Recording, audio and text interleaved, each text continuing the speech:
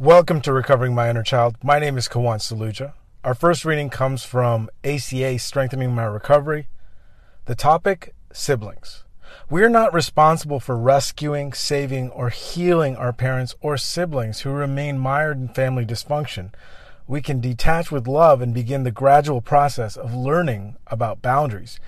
Big Red Book, page 102. And a couple things stand out here. Siblings, I think my sister probably had, that responsibility, not just for rescuing the parents, but also myself, as the older one.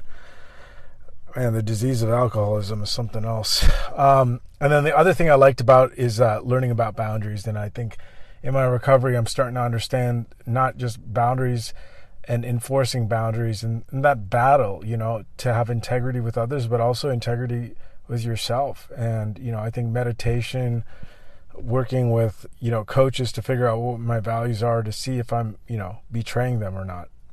Back to the reading. Our relationships with our siblings were usually complicated growing up. If our parents were at war with each other, it meant we were often at war with each other.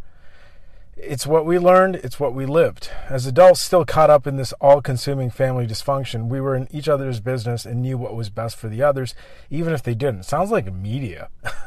This is what you need to be worried about, rather than, individuals determining what is important to them. Back to the reading. We often gossiped about each other, formed alliances, and competed with each other. When we began to find a better life in ACA, some of us jumped right to the 12th step and decided it was now our job to rescue our siblings because now we really knew the answers. I think early recovery, there was a lot of that. But the program tells us otherwise. If we are to find true recovery, we have to do the hard work for ourselves and detach from our family, setting healthy boundaries. If not, we'll continually struggle with ways to save them. When we stop and really listen to ourselves, we see that doing these things is not what recovery is all about. All of these fixes are no different than the way we always operated. We learn to let go. Realizing we can't heal them, we must release them to find their own way. On this day, I will remember that my true recovery lies in my ability to detach, set boundaries, and heal myself first. Again, on this day, I will remember that my true recovery lies in my ability to detach, set boundaries, and heal myself first. The next reading also comes from ACA, Strengthening My Recovery, the topic, willingness. In ACA, we become willing to apply what we learn in this program to our daily lives and to relationships. Big Red Book, page 401. When we first got to ACA, some of us couldn't wait for recovery to be finished. How long was this going to take? Because we had better things to do than hang out with damaged people, right? They always say that, recovery blows my mind, it's just recovering with people with like issues rather than, the experts. Back to the reading. After all, our story wasn't that bad. We just wanted to fix the little things that were holding us back so we could go on and get on with our real lives. Now, step work and service are two of our favorite things to do. I love that. Now, step work and service are two of our favorite things to do. Creating a safe place for ourselves and others to acknowledge the wounds we all carry and then begin to grow is the most exciting adventure we have ever been on. The 12 steps are a design for living that is better than anything we have tried up to this point in our lives. We are grateful for those who came before us, who kept the doors open.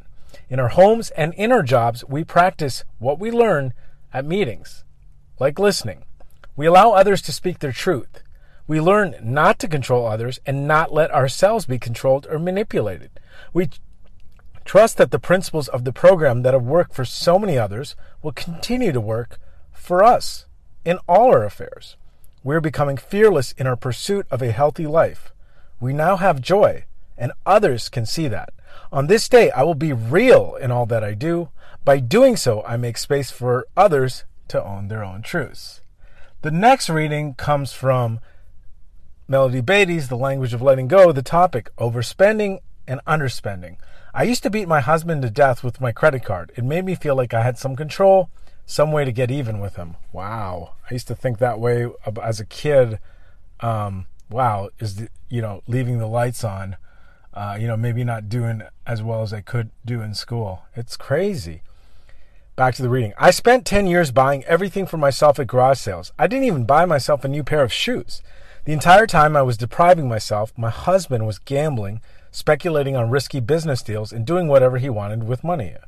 I learned that when I made a decision that I deserved to have the things I wanted and made a decision to buy something I wanted, there was enough money to do it. It wasn't about being frugal. It was about depriving myself and being a martyr.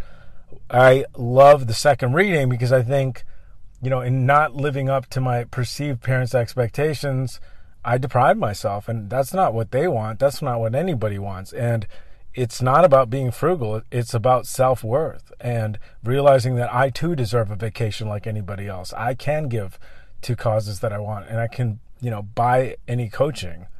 Back to the reading. Compulsive buying or overspending may give us a temporary feeling of power or satisfaction, but like the other out-of-control behaviors, it has predictable negative consequences. Underspending can leave us feeling victimized too. Yep.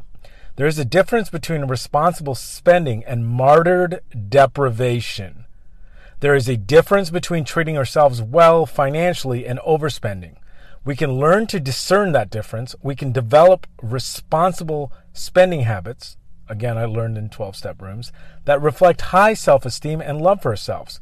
Today, I will strive for balance in my spending habits. If I am overspending, I will stop and deal with what's going on inside me. If I'm underspending or depriving myself, I will ask myself if that's necessary and what I want. And I think I bookend with this meeting to figure out what areas.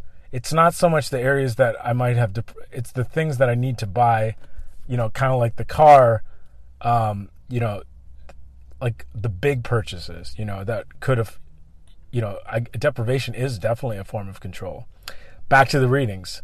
Next reading is also from Melody. That was the most powerful one I think I've read in a while, which is saying a lot. These are great readings. The next reading also comes from Melody Beatty's The Language of Letting Go. The topic, going with the flow. Go with the flow. Let go of fear and your need to control. Relinquish anxiety. Let it slip away as you dive into the river of the present moment, the river of your life, your place in the universe. Stop trying to force the direction. Try not to swim against the current unless it is necessary for your survival. If you have been clinging to a branch at the riverside, let it go. Let yourself move forward. Let yourself be moved forward. Avoid the rapids when possible. If you can't, stay relaxed. Staying relaxed can take you safely through fierce currents. If you go under for a moment, allow yourself to surface naturally. You will. Appreciate the beauty of the scenery as it is. See things with freshness, with newness. You shall never pass by today's scenery again. Don't think too hard about things. The flow is meant to be experienced. Within it, care for yourself. You are part of the flow, an important part. Work with the flow. Work within the flow. Thrashing about isn't necessary. Let the flow help you care for yourself. Let it help you set boundaries, make decisions, and get you where you need to be when it is time. You can trust the flow and your part in it. Today, I will go with the flow. And that brings to mind this thing I heard in one of the programs called, working flowly, and it's ironic. Sometimes don't just do something, sit there and wait for guidance and trust. I have to trust that guidance is there. The GPS, the internal GPS. But harder to get in touch with the internal GPS if I'm thrashing around. That concludes today's awesome readings of Recovering My Inner Child. Until next time, this is Kawan Sluja reminding myself to don't just do something, sit there, pause, listen, and act.